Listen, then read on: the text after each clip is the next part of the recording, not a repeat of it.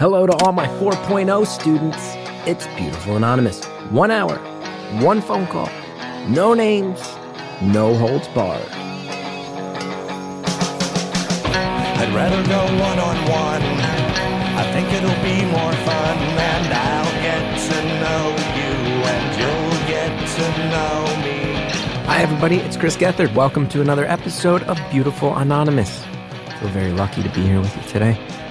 Love doing this show. And I love all the listeners. I got to meet a bunch of you guys. I just did a swing through the southeast of America. I did Durham, Charleston, and Wilmington, all in the Carolinas. 6 shows. We sold out 6 of them. It was mostly you guys. It means the world. You're all so nice. People come up to me, and the listeners of this show are nice. People asking me if I really met the 39-year-old grandma, and the answer is yes, twice. Insider info. I'm not asking for people to do this on the road. I just want to let you know the types of people that listen to Beautiful Anonymous. A listener knit a blanket for my baby who's on the way. So nice. That's just kind. And I don't need everybody barraging me with gifts. I'm not trying to beg for it. That's not what I'm saying. I'm just saying, how nice are you guys? It's awesome.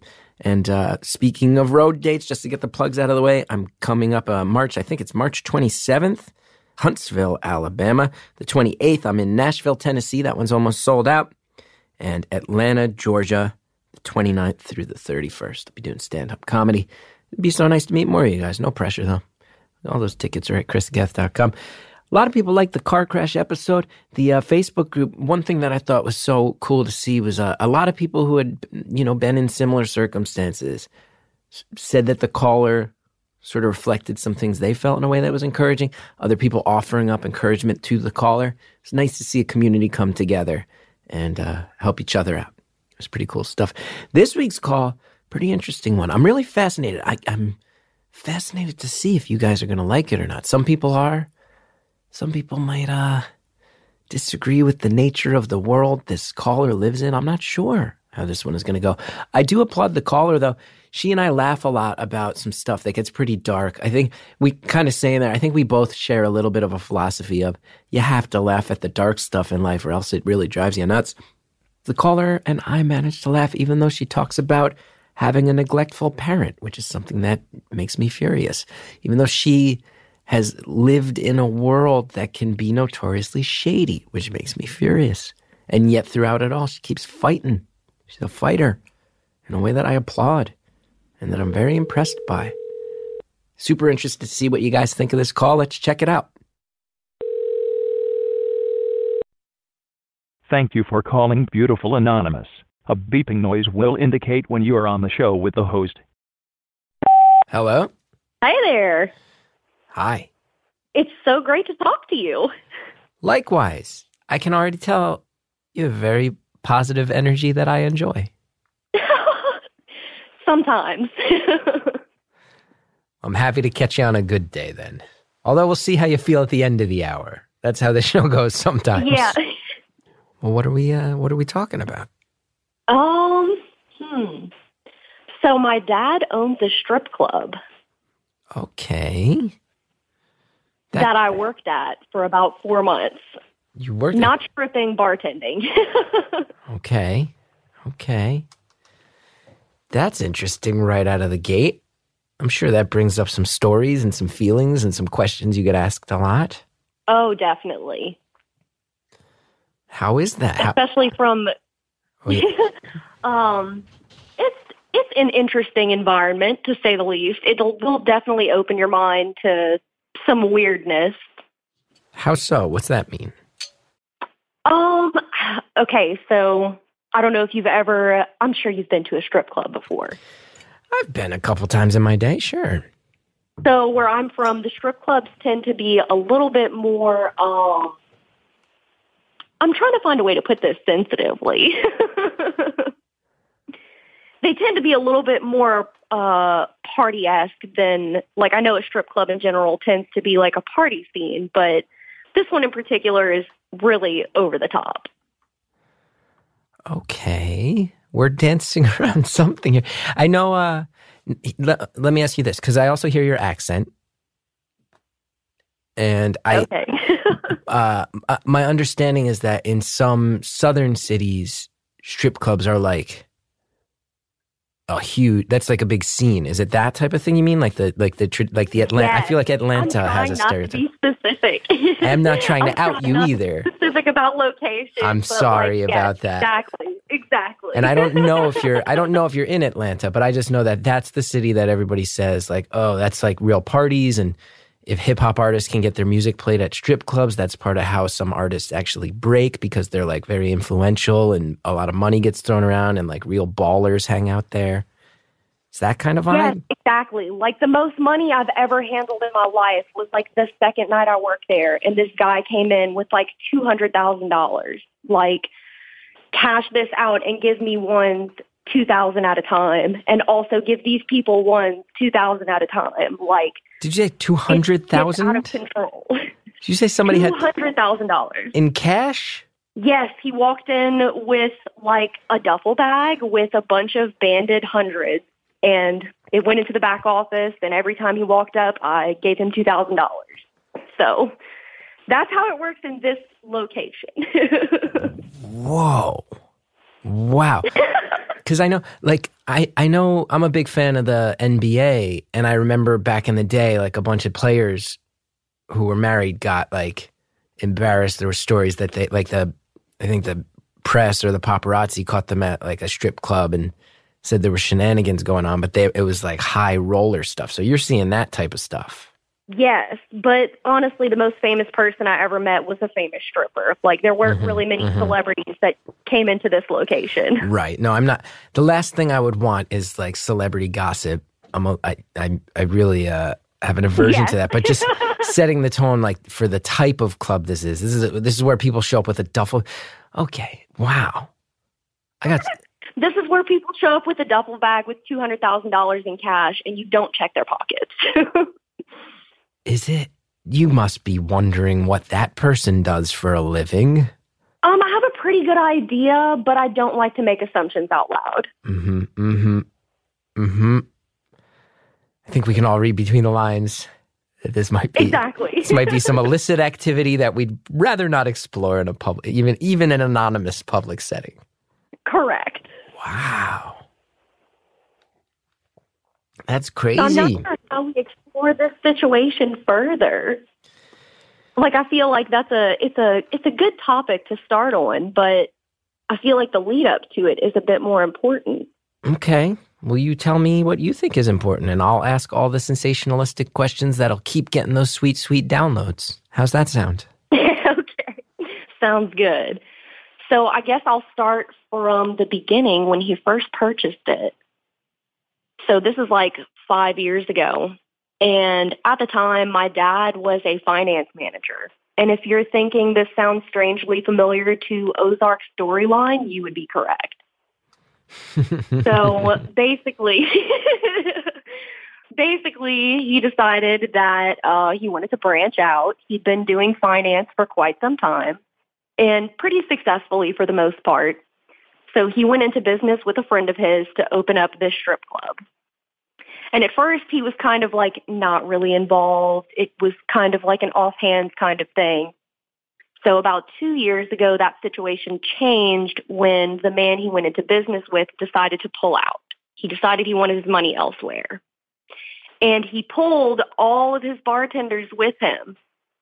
So naturally, me looking for a job and being in school and having limited time, it was easy for me to do. I could get off on a Friday and basically spend the whole weekend in the city and just bartend and stay up until 5, 6 o'clock in the morning and go back to work at 3, 4 o'clock in the afternoon. And it worked out that way. So he actually sold the finance company to do this exclusively, like just the strip club. It was pulling in enough attention that like this pretty much just made sense to him in a money way to just like completely put everything into this. The only thing he didn't realize is that the partner who said he backed out was the only one on the paperwork. So he technically doesn't own the strip club on paper. Ooh. And basically, it means that he's running a strip club and making the money from it on the outside surface, but, legally he isn't actually, named on it anywhere. And I found out why. So this will segue into the other topic of the conversation. My dad had a child. Let's see, I'm in my 20s, and he had a child 2 years ago. So he decided to not actually sign any of the paperwork so that the mother of this child wouldn't have any stake on this claim, basically, which is super shitty. I definitely don't agree with it. It's very strange to have a half sibling in your 20s. I feel like this is when I should be having kids, and instead my dad is. Wow. Your dad's tangled up in some stuff. Oh, yeah. I also want to say, and I'm not more than we'll go into. It sounds like it. We only have an hour. I can already sense that that's not enough time for those conversations. I will just say, and I try to avoid being crass here on Beautiful Anonymous. I do, but I just have to point out how hard it is for me to not make jokes when you say things like his business partner pulled out, and it's very easy for me to get off on a Friday while we're talking about strip clubs. I just want to put out there that I'm leaving those jokes on the table. I'm not going to make jokes at how there is some unintended sexual language in the strip club episode of the show. Continue. Look, no offense, but nothing would make my life more than you making jokes based on my dad's, work choice. Chris Gethard making jokes about my dad's work choice is probably the highlight of this situation right now. Well, there's so much to unpack, and there's so much to talk about there, right? I have a couple basic questions. Is that okay? Before we get into go for it. Before we get into the family drama stuff, which sounds super fascinating, I want to ask a couple questions about the strip club. So you mentioned you're in your 20s. Yes. It's 2019. I think that there's clearly a wave of feminism right now, both feminist thought and activism, and with the recent congressional elections here in the States, even elected representatives that clearly represent it more. Being that your dad owns a strip club and you worked at one, how does that reconcile with modern thought? This might be too big a question for you, but I do know that some not people, at all. I'm. Go ahead. I was going to say, I think some people say that this type of thing is exploitative. Some people have argued that this type of work for the women dancing can be empowering. And I wonder where you land on that spectrum of thought. So even though I was only there for a couple of months, I actually did make some really great friends there with some of the dancers. And a lot of them they're normal, everyday people who are taking advantage of the amounts of time that they have off because their daytime schedules tend to be more about some kind of growth, whether it be school or kids or whatever. You see basically every single type of woman in strip clubs doing stripping and the whole nine. Even bartending can be a little bit, overwhelming sometimes because because of the environment, you end up in a situation where it is just over-sexualized in general. And everyone kind of understands that walking in. But that doesn't mean that you can't have your own boundaries. There's still rules even walking into a sexualized situation like this. You're not allowed to touch anyone. A dancer can come behind you and put her hands on you, but you are not allowed to touch her because then you break that trust between customer and dancer. So I think for some women it can be really empowering because it'll make you feel physically attractive. You have all these people who are so attracted by you, they're throwing money at you. I feel like for a grandioso approach, that's as high up as it gets. Right. Outside of being valued as an actual person.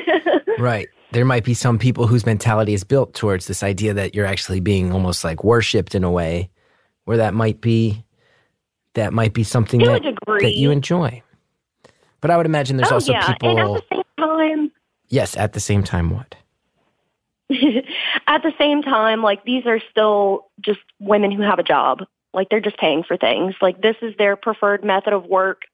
I mean, honestly, if I had the bravery and it wasn't my dad's strip club, like, how amazing would it be to make $3,000 in a night and know that for the rest of the month you're taken care of from that one night? $3,000 in a night. That ain't bad. And that's like a normal night. Really? Oh, yeah. That's like a weekend or a weeknight? I never worked there during the weeknights. I couldn't tell you. I was only a weekend girl. You get a weekend slot dancing at a club. You're walking out with $3,000. Oh, yeah. That's tempting. Temptation there. Now, I have heard, though, aren't they structured in a way sometimes? I don't know if this is true everywhere. Don't the strippers actually have to pay the club a fee to work there? I know there's been a lot of people saying that's exploitive in particular. Okay, so actually the way this club was structured was a bit different. It was only a $50 stage fee. And then you work with a bartender kind of personally. Like, I had 2 or 3 different girls that whenever they worked, I was their bartender. If they came up to the bar, I served them first. Because it means at the end of the night, their tip out is 1%, but they'll probably tip me out more than that because I've given them such good service. So it kind of depends on the club structure, too. That can be really, I can understand how it can be very exploitative in some clubs. In this one in particular, I think the only thing anyone actually dealing with the club numbers was worried about was, alcohol sales. Their money wasn't actually coming from the strippers themselves. It's all an excuse to sell drinks. Just like comedy clubs. It's funny because in many ways, I mean, I don't have to pay in for stage time.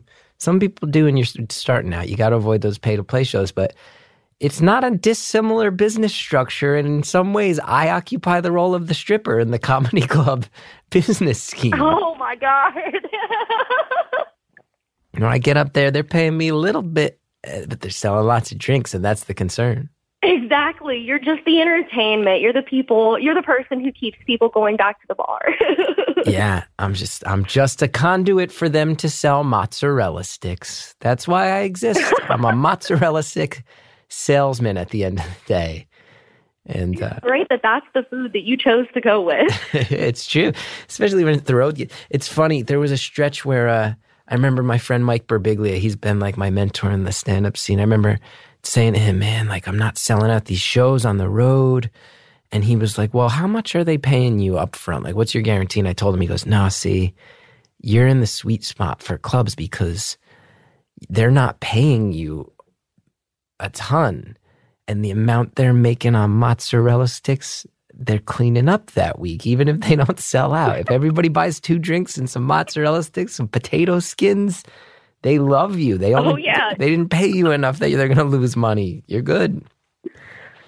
Maybe you should base your comedy around food and make people hungrier. Ooh. I feel like you'd have job security clubs then. Would love me. Everybody should try the Smokehouse BBQ burger tonight. Here's a joke about the Smokehouse BBQ burger. Now, when you're bartending at your dad's club, I would have to imagine I've been, I'm a 38-year-old male. I've been in a strip club a couple times in my life. The bartenders often get hit on, and the sense I get is in a way where sometimes they can almost be fetishized because they're less attainable, and therefore guys kind of go at them harder. True or false? Oh, very true. You got to beat these guys back, huh? See, that's the best part is that guys in general who go to bars and strip clubs with that kind of mentality, for whatever reason, I've noticed they like being treated like shit. Really? At the end of the day, if I'm really mean to them and make myself even less attainable than just being a bartender, they'll tip me even more. It turns into a competition almost. Wow. They want the most... It's kind of, it's mentally manipulative, but, Taking that money, playing that game? Oh, yeah, definitely. But they know it's happening. There's no way they don't. They know the rules. And I know that, at least in some environments I've been in, the bartenders are also dressing pretty sexy. You can dress sexy without being revealing. I'm a pro at that. What's it like being in an environment where you are, on some level, on some nights, being sexualized, being objectified, and your dad is the boss who's paying you to do it? That's a trippy thing. So it can be really exhausting and overwhelming, but most of the time, whenever you weigh the situation out, like, why am I there? I was there in particular to pay for school. So I kind of started to, I guess, manipulate myself to a degree to, like, associate that people sexualizing me meant that I was making a lot of money. It meant that, 2 weekends and I could pay for that semester of school that had been bothering me for months. How am I going to do this? Wow. So, yeah, your living expenses can be really stressful. And, like, if you can make yourself believe for a second that something that would normally be a really negative experience can, like, kind of advantage you and put you in a better situation to survive, it makes it more tolerable. Yeah, it's how do you feel about it? It's a lifestyle and an environment that is judged from the outside and has a lot of stereotypes. How do you feel? Do you feel like people on the outside sometimes have it right with their judgment, or is it a culture that they don't understand? I think a lot of it is that they don't understand it. Like, we're all animals to some degree. Like, you can't find a guy who doesn't watch porn and, check out girls on the street that are attractive to them. Maybe they don't make any moves, which, holla, like, I'm so appreciative of the dudes who don't approach me that find me attractive. But at the same time, like, I think it really is misunderstood. Like, this isn't like catcalling. It's not like being sexually harassed on the street where it's unexpected. It's not like I went to Walmart and somebody tried to grab my ass.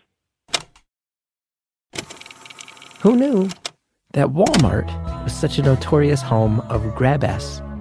I had no idea. I just thought Walmart was a huge commercial outlet in the United States. Oh, weird. Commercialism, capitalism. Right, we have ads. That's what Walmart makes me think of. Check out these ads. Use the promo codes. Helps the show when you do. We'll be right back. Drop is a free app. Gives out cash rewards to over 3 million members for the shopping they do every day. Just link your debit and credit cards when you sign up, select the stores you shop with the most, and earn points each time you spend there. Redeem points for gift cards to places like Amazon, Sephora, Lululemon, and many more. Drop's incredibly easy to use. It works in the background to recognize when you make transactions at your selected stores and rewards you for those purchases. The experience is personalized, so you can earn and redeem from brands that are entirely relevant to you and your preferences. Unlike most reward programs, you're able to earn across a number of brands. You'll accumulate points very quickly because the brands you're earning points from are the ones you literally spend with every day. You're dropping money every day on these things. Might as well be getting points for them.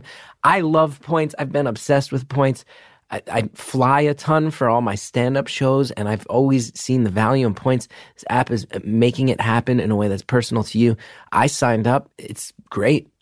You pick a whole bunch of brands out of the gate that you want to focus on, and I looked at it. I said, wow, I see a whole bunch here that I'm using legit every day. It's a well-designed thing. Ain't nothing wrong with points. You get more for your money, okay? No more flushing that money down the drain. You get more bang for your buck with Drop. For a limited time, if you head to the App Store or Google Play and sign up for Drop using the code BEAUTIFUL, you'll receive a $10 Starbucks gift card right away. Make sure to link a debit or credit card to the app when you sign up. Redeem your reward. Use BEAUTIFUL as your code. $10 Starbucks gift card. That's no joke. Thanks again to all our advertisers for helping us bring the show to the world. Now let's get back to the phone call. It's not like I went to Walmart and somebody tried to grab my ass. I know where I am, and I'm also in a situation where I have a little bit more control because, again, the rules are already set. In every strip club, you have some type of security in place. The second anyone steps out of line, you can kick them out if you so choose. Like, if you're in a situation where you are uncomfortable, that can be very quickly remedied. And in a way, that's kind of what the real world is lacking. it makes it funny to me that it's so misunderstood to a degree because, like, it's a controlled environment. Like, honestly, just like everything else, it can be really uncontrolled, go really south super fast, you know, where things can hit the fan and you could end up with a fight or, you know, there's danger in any of those situations. But at the end of the day, on a normal night, it's a controlled environment. It's not somebody approaching you on the street who is just harassing you with no protection. You have protection. Damn. Those security guys, they get into some stuff, huh?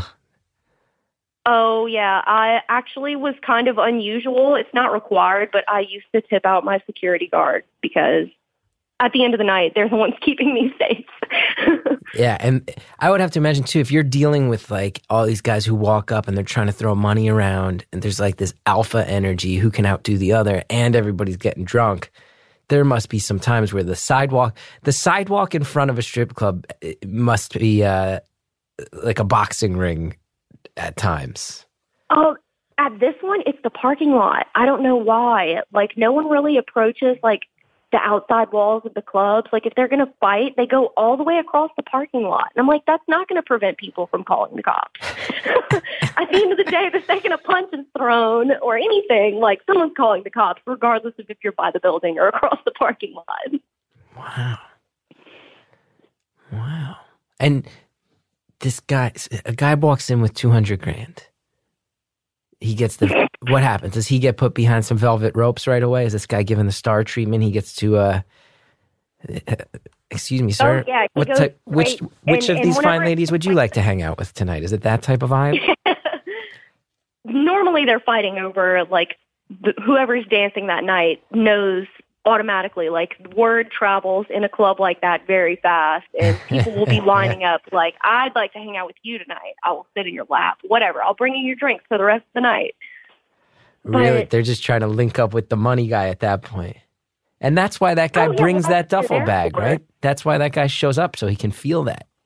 Exactly. And, like, it's kind of, like, disguised to a degree. Like, he walks in with a really unassuming duffel bag, but it's like you're not at the gym. We know it's in the bag. And is he by himself? Like, it's not like you have a change of clothes in there. No, he came with a whole crew. And in those situations, they're put in VIP, and they get the whole VIP section to themselves. There's not even anyone else with half as much money in there with him. No one else could show up that night and dethrone this crew. Basically, unless you showed up with more money. And in that case, we would probably tell you to make a reservation. Wow. And we're talking bottle service at this point. We're talking less girls hitting the stage because more girls are allowed to just go hang out with those guys all night. Well, again, it depends on what kind of club you're working at. Like, on an average night, there were probably 20 dancers there. Right. So, I mean, I don't know that even someone with $200,000 and 5 people in a crew could entertain 20 girls at one time. Right. Yeah, I guess you start burning through that fast. Oh, yeah. Wow. Especially whenever bottle service of Hennessy, which, if you didn't know, is like bottle service of choice in this area. You don't have to tell me about Hennessy. $800. You don't have to tell me about Hennessy. I've listened to Nas. Nas loves Hennessy. There you go. Yes. Perfect. If Nas's albums are to be believed, that dude loves Hennessy. And I really like Illmatic. It's one of the best albums of all time. I like Nas. Okay, let's talk about your dad. I can agree with that. Yeah, Nas is the best, right? Oh, you're a hip-hop fan. Were you a hip-hop fan before you worked in the clubs, or has it given you a new appreciation for hip-hop? I was already a fan, but I really got exposed to, like, some people that I'd never even heard of before, more on our local scene, that are really great. It's kind of shocking that a lot more local musicians from this area aren't more popular. And would they show up trying to get their music played at the club? No, not at all, surprisingly, but also in an area with more than one strip club. Right. So maybe they were going to a nicer one. Okay, you've laid out the scene. I have some sense of this environment. Parking lot fights. We're talking VIP section, $200,000 in a duffel bag. We're getting a sense of this environment. Let's talk about your dad. You brought up your dad with all this kid stuff. some keeping his name off some paperwork stuff, which sounds a little shady to me. No judgment. No, just away, please. Tell me about this. What's your relationship like? So he wasn't really a present father figure. Like, my mom kind of took on both roles in that regard. And when they got divorced, it was kind of like a childhood finalization. Like, you know, even whenever you're kids, you pick up on a lot of stuff, especially whenever your parents are not happy with themselves. Mm-hmm. So, how to even digest this? You know what? It's been a year since I've talked to him, and like I don't think I ever actually sat down and fully processed my whole like lifelong relationship with him. It's sort of been like an abyss I'd rather not look into, but also I don't mind either. I think I just haven't had the opportunity. Okay. Well, I don't want to drag you into the abyss, so you just let me know what where you want to take it. So, he's not a model father figure by any means. Like, and I feel like whenever I was a kid, I thought it was so, like, not normal. All of my friends had these perfect parents that, like, at least saved face in front of their kids. Like, dad was still present for family holidays and stuff. My dad was playing poker when my older sister was born. So, I mean, obviously, this has been some ongoing drama for a really long time. And I think part of it kind of stems from the older generation believing that if you live with someone or if you have a kid with them or anything, like even if you just like are in a roommate situation almost, if it's a woman and a man, well, then you have to get married, especially in like a more traditional setting, like how my family is. They've always been super traditional about everything on both sides. So it was seen as like inappropriate that my mom would have like even a few months long relationship with this man and choose to move in with him and not already be talking about marriage. So segue into that part, 9 months into them dating, they decide to get married, which probably wasn't a good idea. What do you really know about someone after 9 months? Like, I have friends that I've known for, like, several years that I still don't know really well. Yeah. And I think that played in a lot to his fathering skills as well.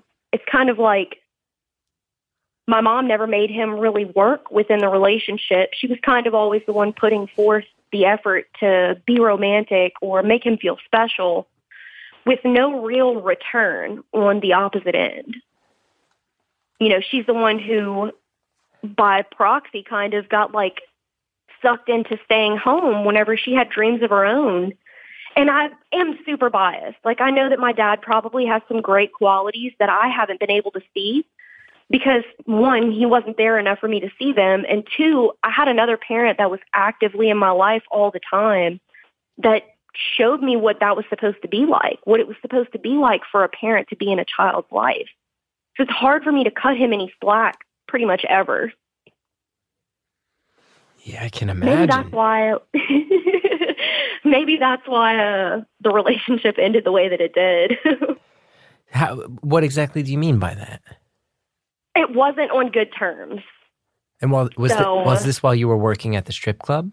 No, I did that again, I was only there for a few months, and probably like 9 months after I left the club is when I finally cut ties with him. I started going to therapy regularly, and I can be a very like anxious and nervous person, and I suffer with some depression. Obviously, like a crappy relationship with your dad isn't going to help that any. And obviously, like with any kind of mental condition, you know, depression, anxiety, anything, there's not just one problem. You can't just link it back to one thing. But that's kind of what I had been internalizing for so long, was that I feel this way because I don't have a relationship with you. Whenever there could have been a ton of other reasons, and I could have still been depressed, even if he was there. Yeah. I have to wonder too. This might be unfair, and I might be reading too much into this. If you feel, even with it being said, like, You talked about the culture of the club earlier in the call. You said that at least some of the women felt very empowered. At least some of them felt like this was a way to box out space to live the rest of their lives and find a way to sort of have firm footing, maybe get ahead in other areas. If you have a strained relationship with your dad, though, I can't help but wonder if there's not some element of seeing him commodify sex and female sexuality that tangles up your head as his daughter. I have to wonder. Oh, yeah. But I say but there's really no but. Like, whenever he first purchased the club and talked about opening it, I was in a mindset at the time where it was just like, why? Like, you're making decent money doing all these other things, and why is it always about more? And especially with something like this that, you know, whenever you're not exposed to it, you know, whenever he opened this, I was in my late teens. So honestly, I didn't have like a whole scope of the world or anything that would have given me any kind of, I guess, understanding for other people outside of my dad in that environment. Like, at that age, I was just like, strip clubs are terrible. They completely objectify women, and anyone who makes money off of the women that they're objectifying is just automatically horrible. So it definitely brought some contention to the relationship. And I think part of the reason I agreed to work for him in the first place was like a way to reconnect in a way. Like, okay, maybe if I understand this like really bizarre business practice that you've taken on, like, maybe it'll make us closer. Maybe if I show you that I can be understanding about your demons, you can be understanding about mine, and we'll actually have a relationship for the first time in my life. Right, right. And that is not where it went at all, but I tried. You did. It sounds like you tried, and it sounds like you're very fair. I will say, very fair about the balance of your relationship with your dad and also the women you met in the club, and it sounds like you're very fair. But I do have to just say, judgment-free, the premise of, I really wanted to reconnect with my dad, so I started working in a strip club. There's some concerning aspects just to that sentence. There are. Oh, I feel like there are a lot more people in similar situations, though. Like, so I'm trying not to be too specific or drag things out too long, but this is not an unusual situation. Like, obviously, the strip club factor definitely is. But I've run into a lot of people my age, older, you know, in life after, you know, having kind of crappy relationships with their parents where maybe their parents were alcoholics or they were drug addicts. And at some point in that kid's life, to seek some kind of connection, they get to a point where they try to accept even that part of that person, which is not a bad thing. Like, at the end of the day, anyone who's addicted to anything is still a person. They Absolutely. still need some kind of understanding. You know, maybe the thing that drags them out of the hole that they put themselves in is like seeing that somebody cares about them regardless of where they put themselves in life. So I try not to focus too much on the fact that mine was a strip club situation as opposed to something a little bit more normal or reasonable. Yeah. I'm going to put this out here. Feel free to just say, I'd rather not speak to that, or I don't know, or whatever. But I have to ask, you've mentioned your dad's in this world, that there's some questionable reasons why he would leave his name off the paperwork. You mentioned that your dad was at a poker game while one of your siblings was born. Like, and maybe it's just me being from North Jersey, where there's a lot of organized crime. Is your dad, do you think he's dabbled in that world? I'm not going to say no, but I'm not going to answer either. Pleading the fifth, I think they call that. Exactly. Wow. What a complicated thing. And I'm certainly not going to dwell on that because that could be big trouble. But what a complicated thing to have to even wonder about with your own dad. So you're disconnected from your dad. What's your relationship like with your half sibling? Is that severed as well, just via that? I still get pictures from her mom a lot. Like, me and her mom are very close in age, so it's kind of easier for me to have a relationship with her to some regard. And is she still with your dad? She's not. My dad actually, oh man, I'm going to like literally dig the hole even deeper here. So 9 months after this sibling was born, my dad met this woman who is his own age, and they got married after knowing each other for 3 months. Wild. And she is an international millionaire. I'm not going to say where or how or what, but she's an international millionaire. What are you talking about? There's such a very odd, I don't know if I've ever encountered this, where there's such an odd balance between you being so clearly a nice person, and I will have to say that falling into the stereotype, someone who lives up in New York, I hear a Southern accent from a nice person, and that feels like very genteel to me. And then every step of the way, when you reveal a detail, I'm like, wow, this is like a sordid world of underground intrigue. I think I opened the initial call with like, okay, my life with my dad is basically like a really dark comedy. So There we go. That's the best way I can describe it. All of my friends think my family is insane. So your dad met someone your age. Are you the young, outside of your half-sibling, from your nuclear family, are you the youngest? I am the middle child, and I suffer from middle child syndrome. You do? Very severely. You do? I'm either bad like the oldest or good like the youngest. It's never any in between. So your dad winds up having a kid with someone your age. Does that mean if you're the middle child, is this person younger than your older sibling? Yes. Oh, so your dad has a kid with someone younger than one of his own kids?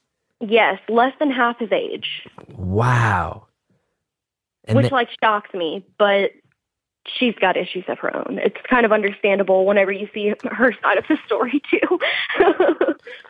Yeah. And then he skedaddles on her for what you've said, an international millionaire. Yes. Wow. Yep. Your dad, he leaves a little bit of a path of destruction in his wake, huh? That would be like the most kind way of putting it. I'm trying to be Kid Gloves because I don't want to offend you, but I get the sense that's not going to happen. Kidding. Again, not kidding. Whenever I say Chris Gethard insulting my dad is like, that's way better than anything any of my friends have ever said about the situation. But hey, I also just want to go on record and say I'm not trying to insult anybody, and there's no need to send any of your associates to come talk to me. I live a very public life. I publicize tour dates at my website, www.chrisgeth.com, and it's very easy to figure out where I'm going to be and when, and the last thing I'm trying to do is show any act of disrespect towards anyone, let alone any of their associates who might want to impress them or gain revenge in order to curry favor with them. End of rant. I don't think he'll ever know about this. It's okay. That's probably for the best, is the sense that I'm getting. Look, if this wasn't anonymous, I wouldn't be doing this. Yeah, I think yes. Yeah, I can imagine. Yes. Exactly. So what else do I need to know? We got 20 minutes left. You've laid out such an interesting life and and let me ask you this too, because I made an assumption earlier. I even started the call by saying, oh, you have such I can already tell that I really like your positive energy. Is that truthful deep down? Is it? I don't know if there's just a part of me that's charmed by your accent and whatnot, or is it? You've mentioned that you went to therapy and that you had to sort a lot out, and I feel like I might be not showing that the proper respect just because of the surface level. No, that's a personal thing. I respect it for myself, and that's all that really matters. I think externally, you're like right on the money. Internally, I'm probably a little bit more morose and fatalistic than I should be. Like outside of my bizarre fringe family situations, my life is very normal and comfortable and nice. I get some kind of like weird, sick humor, like amusement out of the situation, which is terrible. But like I've learned that the easiest way to deal with the hard shit in life is to just laugh at it. Just makes so much more sense. If you can make a joke out of it, it'll make you feel better, right? Hey, you're preaching to the choir over here. I know I am. There's a reason I do comedy. I need to be around laughs, or else I'll have to deal with my real feelings. Exactly. And sometimes it's easier to process it with a joke. My therapist thought I was insane also. She's like, I don't understand how you can talk about your difficult relationships and somehow manage to turn it into a joke. Because it's not. It's your life. You know that your life is a joke, right? My therapist did not tell me my life is a joke. I just want to say that on the record. She was very supportive and helpful. That's good that your therapist would not look you in the eye and say, your life is a joke. I think that's the whole problem, Doc. Well, where else do we take this with 20 minutes left? What else do you need to get on record? Oh, that's a good question. I guess we can like juxtapose it with how normal and simple my life is, but that's much less entertaining. Well, let's give it a shot. I think people would like to hear. I think the fact that you had a tumultuous past, the fact that you had a family life that wasn't ideal, the fact that you maybe delved into an environment that even on its a most above board day is like a hypersexual, charged up environment full of booze and probably drugs and all these things being assumed. I think everybody's got that. I think people would like to hear about your boring everyday life. Just know that you're keeping your head above water and doing okay. Yes, there's a light at the end of the road, always, even when your life is kind of crappy. So after I quit the strip club and cut ties with my dad, I went back to school. I put myself through school. I graduated with a 4.0. Congrats. I'm very proud of that. I feel like I need to say it more. Yeah, that's awesome. Outside of that, I have 2 really cute dogs. They're basically therapy dogs, but they're not registered. But they know when I'm sad and they keep me happy. That's awful nice. 4.0. I barely got a 3.0, and I had an American Studies degree. I should have been able to get better than 3.0. If you do it as an adult, it's so much easier. Like whenever I was in school as a kid, I was so terrible at things like math. And once I tried it as an adult, it was like, wow, if I apply myself, this is easy. Maybe I should go back and try math now because I've avoided it for the better part of 30. But I think I've said this on the show before. I used to always say, why do I got to do this? We got calculators. And they looked me right in the eye and said, it's not like you have a calculator in your pocket all the time. Guess what? But yes, I do. Yes. I do have a calculator in my pocket. And if I can't figure it out with the calculator is also a phone, so I'll call somebody smarter than me. That's how easy it is. But your phone's also a computer. You can just Google it. Yeah. And if I'm getting really frustrated, I can open up a map that will help lead me elsewhere to some place where I'm happier than being frustrated by math. These people, I feel like it's bad advice to tell people to run away from their problems, even if they're math problems. Go, get out. Here's my advice, kids. Run away. If you're not meeting with immediate success, give up and complain on Facebook. That's the way we should handle our lives these days. Run away from your problems, take no personal responsibility, and make sure everybody on social media hears about it. I feel the opposite. If no one could pick up on it, I actually feel the opposite. So on the educational front, you'll actually be shocked to know that math classes are much different now. Well, that's good. They actually allow you to use a calculator and an advanced one for anything that you're doing. You don't have to do anything manually anymore. I feel like everyone's come to terms with the fact that the internet is a thing. Good. You don't have to just sit there. Like, why would you offer an online math class? You don't have to sit there and fold that weird, shitty, low-grade yellow paper into 16 squares and then scribble all over it with a pencil. If you make a mistake and try to erase it, it tears through the paper. And then you ask for more paper, and your teacher keeps asking why you're making the mistakes, and you got to say, because I'm bad at math, and I don't want to do this. Let me focus on English and history. I love those. You're making me hate school. Remember that weird paper? Eesh. I do. That was still a thing whenever I was in middle school. Yeah, I remember. I have such bad associations with math. It's okay. You got dogs? You got a 4.0? I do. How are we doing in the other areas of life? Personal life, professional life. Where are we at? Oh, so professionally, I just applied for a job that it looks like I'm going to get through connection. If anyone ever asks you, the best way to get a job is through who you know, not what you know, unfortunately, which is really crappy because I should be able to get the best job. Like, outside of my crappy family situation, I pride myself on my intelligence and my ability in my field. I feel like any job that I apply for, I should be able to get it because I definitely wouldn't apply if I thought I couldn't do it. I love that. Relationship-wise, I'm in a perfect relationship, and I was asked not to speak about him if I ever called in. So that's the end of that one. We'll let that one go. We've somehow found a male figure in your life who's chosen to be more mysterious and shady than your dad in the context of this phone call. But He's not shady at all, I promise. I'm just saying, just based on his relationship with this show, he is. But I get the sense that in real life, this is nothing but a positive. Okay. Exactly, yes. With the way he's painted himself in this show, he lurks in the shadows on the periphery, and we get to know nothing about him. Okay, that's okay. That's actually kind of accurate. That's how he rolls? He's a shut-in, so yes. That's fair. Tell him I said hi, and no harm, no foul. That's all good. He'll be flattered. Now, let me ask you this. You clearly have your head on straight, and you seem like a strong person. That's the sense I'm getting. To put yourself through school, get a 4.0, and be able to say something right now. Like, I'm so impressed to hear you say, I think I can get any job I apply for because I wouldn't apply if I didn't think I could nail it. Like, that's a strong person. That's a statement of a strong person. Do you think there's any elements of, you've said this not ideal childhood, this not ideal parental situation.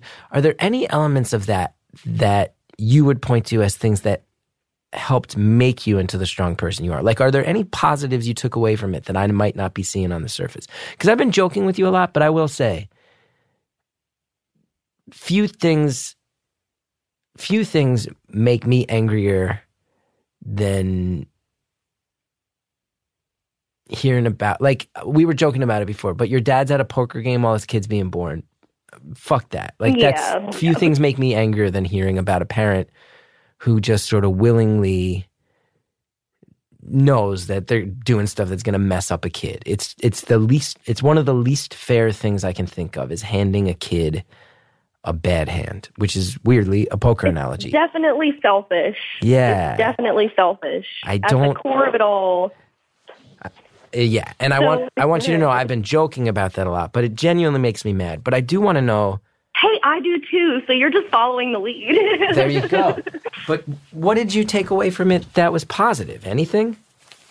I learned that I don't need a man to show me how much I'm worth. Even my own dad. Like, it's made me a really independent person. You process feelings of your dad not being there for literally 90% of your life, and it will definitely show you that, like, well, if I've made it this far, I can probably keep going without that validation from this person.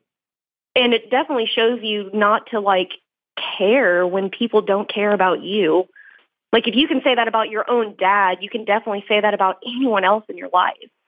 Like, regardless of whatever parental situation anyone else has, at the end of the day, if your parent doesn't value you, then they are just like every other stranger on the street that doesn't value you, and you don't have to let that define you. You can still be a super great, awesome, amazing, happy person without somebody else's validation.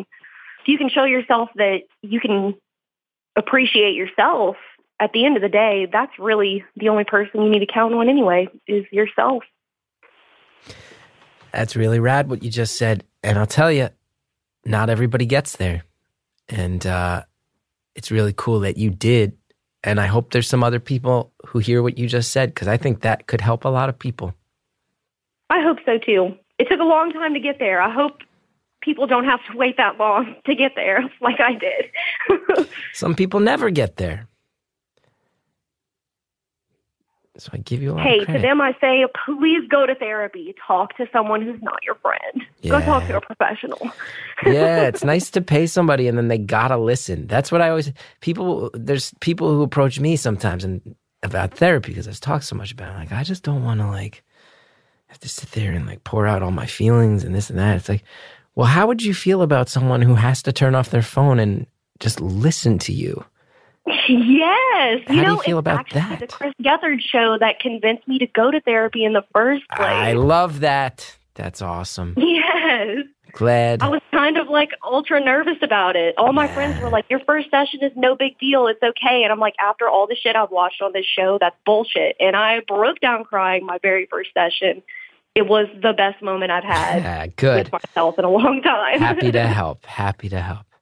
I also, here's what I like about you. Here's the thing I didn't expect. I said to you, what's a positive you've taken away?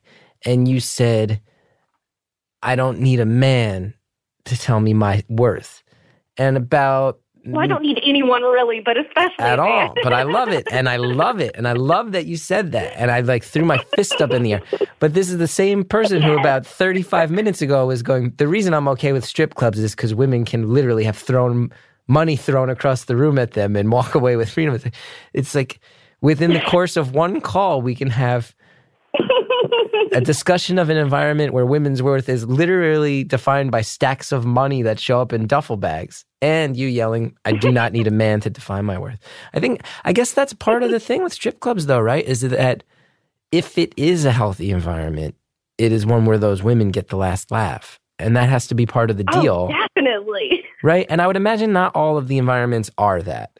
And you hear stories that there's people under real duress, people who don't have much of an option, people who are addicts, and places where, where it's and there's a whole underground sex economy that gets very, very dark and evil. But in a world where things are run above board, that is an environment where a lady walks out with a big chunk of that $200,000 and that guy doesn't have it anymore, and she gets to leave with a smirk on her face. And that, I can see that side of it being pretty empowering if you got your head on straight and you're there of your own free will.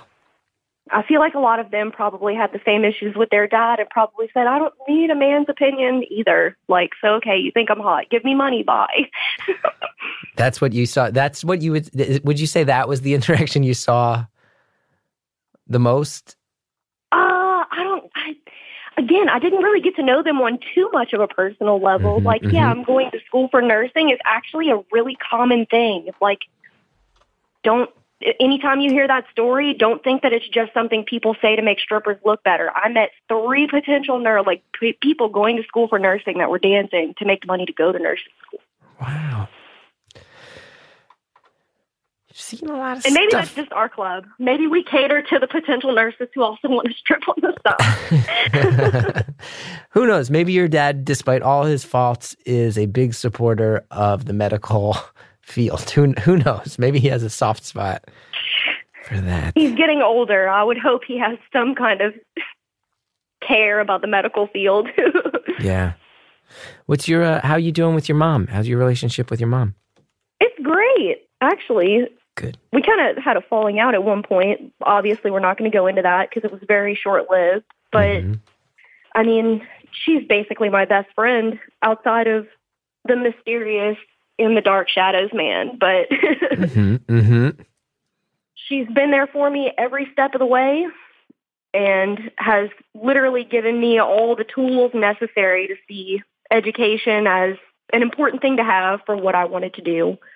She never discouraged me away from anything. And my mom was the one who initially gave me the base of, at the end of the day, as long as you love yourself, fuck everyone else.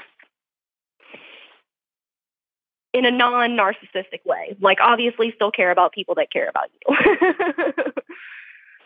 Your mom sounds pretty great. Yup. She's fantastic. Hold on one second. Just hold on one second, because I did a dumb thing. Hold on. Everybody is going to laugh at me.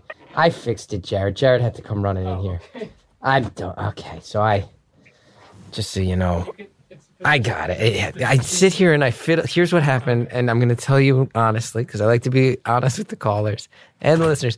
I tend to sit here and fiddle with the mic cord, and I managed to yank my headphone, I yanked the headphones out of their jack, just as you were saying some very tender stuff about your mom, and I want to apologize both to you and your mom for that. That's amazing. I think honestly, that's just a really great... I'm a mess. I'm a neurotic mess, and I have to sit here and fiddle with stuff because I'm OCD. And I yanked my headphone cord out, and I'm sure Jared's mad about it. And I messed up the wire, and we've never even talked about the fact that the wire has all these, because I'm always looping it around my finger. Anyway. Why aren't you guys wireless anyway? This is like the 21st century. You're in 2019. Wireless everything exists now. Great question. And maybe it wasn't my fault, Jared. Maybe this was not my fault after all. Oh, Harry Nelson sitting there looking real smug that I messed up. He loves when I mess up. He's trying to take he wants to host this show. He's trying to take the throne. But I got my eye on him. Fiddle with wires less. Yes. He's gonna go run off to Chris Bannon and tell him, hey, he's playing with the wires. If you ever want to put him on probation, I'll step in. I can see he's got these machinations. He's got these machinations. He's plotting against me. Hey, you're talking about how you nervous fiddle with your hands. Oh, constantly. My mom actually has a friend. My mom has a friend who okay, so if you've ever had an old towel or an old pair of jeans, you know how the fabric starts to come apart? Mm-hmm. So it's actually really stress relieving to pull that fabric apart as opposed to fiddling with electronics you shouldn't be fiddling with. Good to know. Yes, I won't electrocute myself and or ruin my own show. It's called a worry rag. You should get one. Now, let me ask you, we got 2.5 minutes left. We've covered a lot of ground. I really am quite impressed by you. On a personal, selfish level, I am about to leave on Wednesday for my first ever tour of the American Southeast. I get the sense that you are from some general section of the Southeast, although we won't define exactly where. What are the things I should... You're not coming here. I'm very upset. I'm not coming to your city. It sounds like... I'm so sorry. That's a bummer. What are the things about the Southeast that I, as a city-dwelling Northeastern resident, lifelong, need to know? I'm going to sound like a really terrible fan here. Once I realized that my city was not on the list, I did not look to see where else you were going. Where are you going? I've been everywhere here. I'm going to Durham, Charleston, Wilmington, North Carolina on the first leg of the tour, coming home for a week, and then I'm doing Huntsville, Alabama, Nashville, Tennessee, Atlanta, Georgia. Okay, so, I mean, are you driving from from Georgia to Alabama? Because that drive is really great. We're doing Alabama to Nashville, Nashville to Atlanta, all driving. I think it's going to be so fun. Perfect. Well, the drive alone is really the only thing I can recommend for you. Can we talk about that? Outside of that, well, you're going to hit some mountains, obviously, and I'm from, without being too specific, the South. So we don't really see any of that here, or snow, or anything other than sweat and rain. Mm-hmm. So you'll get some good driving time. There's actually a really great restaurant in Alabama called Grady's Barbecue, but you'll be lucky to find it if it still exists. Grady's Barbecue. What? So it's a mystery restaurant? Okay, I'll keep my eyes peeled for that. It is. It's in a really small town, but it's right off the highway, so you might pass it. Grady's Barbecue. Okay. I just want to say, I love that you said the drives are nice, because I will say, everybody should have to drive. If you are an American, you should have to drive cross country. And if you're an international listener, driving around America is one of the most peaceful, eye-opening things in the world. Because despite all our tensions and stresses and regional differences and the way that we're manipulated to butting heads, it's a beautiful country full of beautiful people, and driving around reminds you of that. It definitely does. You're the best. I'm glad that you didn't let your dad drag you down into the abyss. I'm glad that you are a strong person. No. I'm glad that you went and got that 4.0. You paid for it yourself, and I'm glad you told us all about it. Awesome. Thank you. I really appreciate all this positive energy. Also, congratulations on fatherhood. You're going to be a great dad. It's okay. We'll see. I mean, no offense, but I think from your perspective, I feel more confident. You'll be great. The bar has not been set so high. And I thank you Just for be there. You'll be fine. Thank you so much. All right.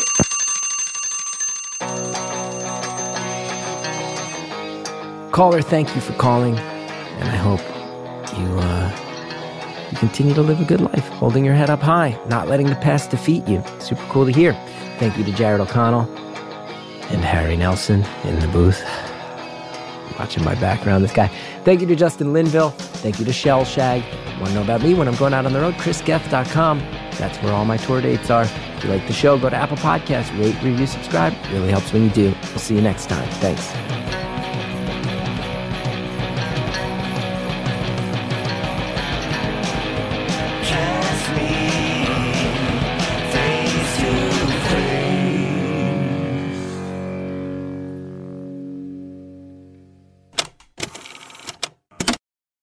The Lonely Hour is a podcast about loneliness, but it's not a bummer. Host Julia Bainbridge, who's a James Beard Award-nominated writer and former editor of Bon Appetit, has created a space to talk openly in hopes of both destigmatizing loneliness and underscoring the joys of solitude. The show aims to neutralize the taboo by treating loneliness as part of the mixed bag of emotions involved in the human experience. You can listen to The Lonely Hour exclusively on Stitcher Premium. And hey, I'm not trying to be weird or negative. I have a feeling a lot of our fans would enjoy a podcast focusing on the stigma surrounding loneliness. I know that it's something that's plagued me my whole life. I can feel lonely in a party with 200 people in the same room. Sounds like a podcast I should be listening to, and I think I will on Stitcher Premium, where remember you can also get the beautiful follow-ups, our back archive, a bunch of live shows you can't get anywhere else. For more info, go to Stitcher.com/lonely hour. That's Stitcher.com/lonely hour.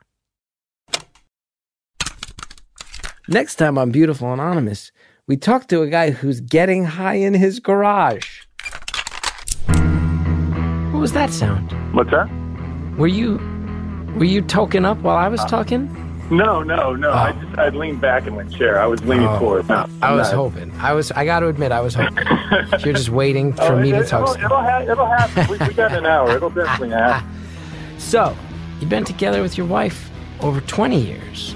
Stay-at-home dad 3 years. Yeah. Well, I had a full-time job for years, and then my wife ended up being much more successful with her career path than I was. And about 3 years ago, she asked if I wanted to quit my day job, and I immediately was like, yes.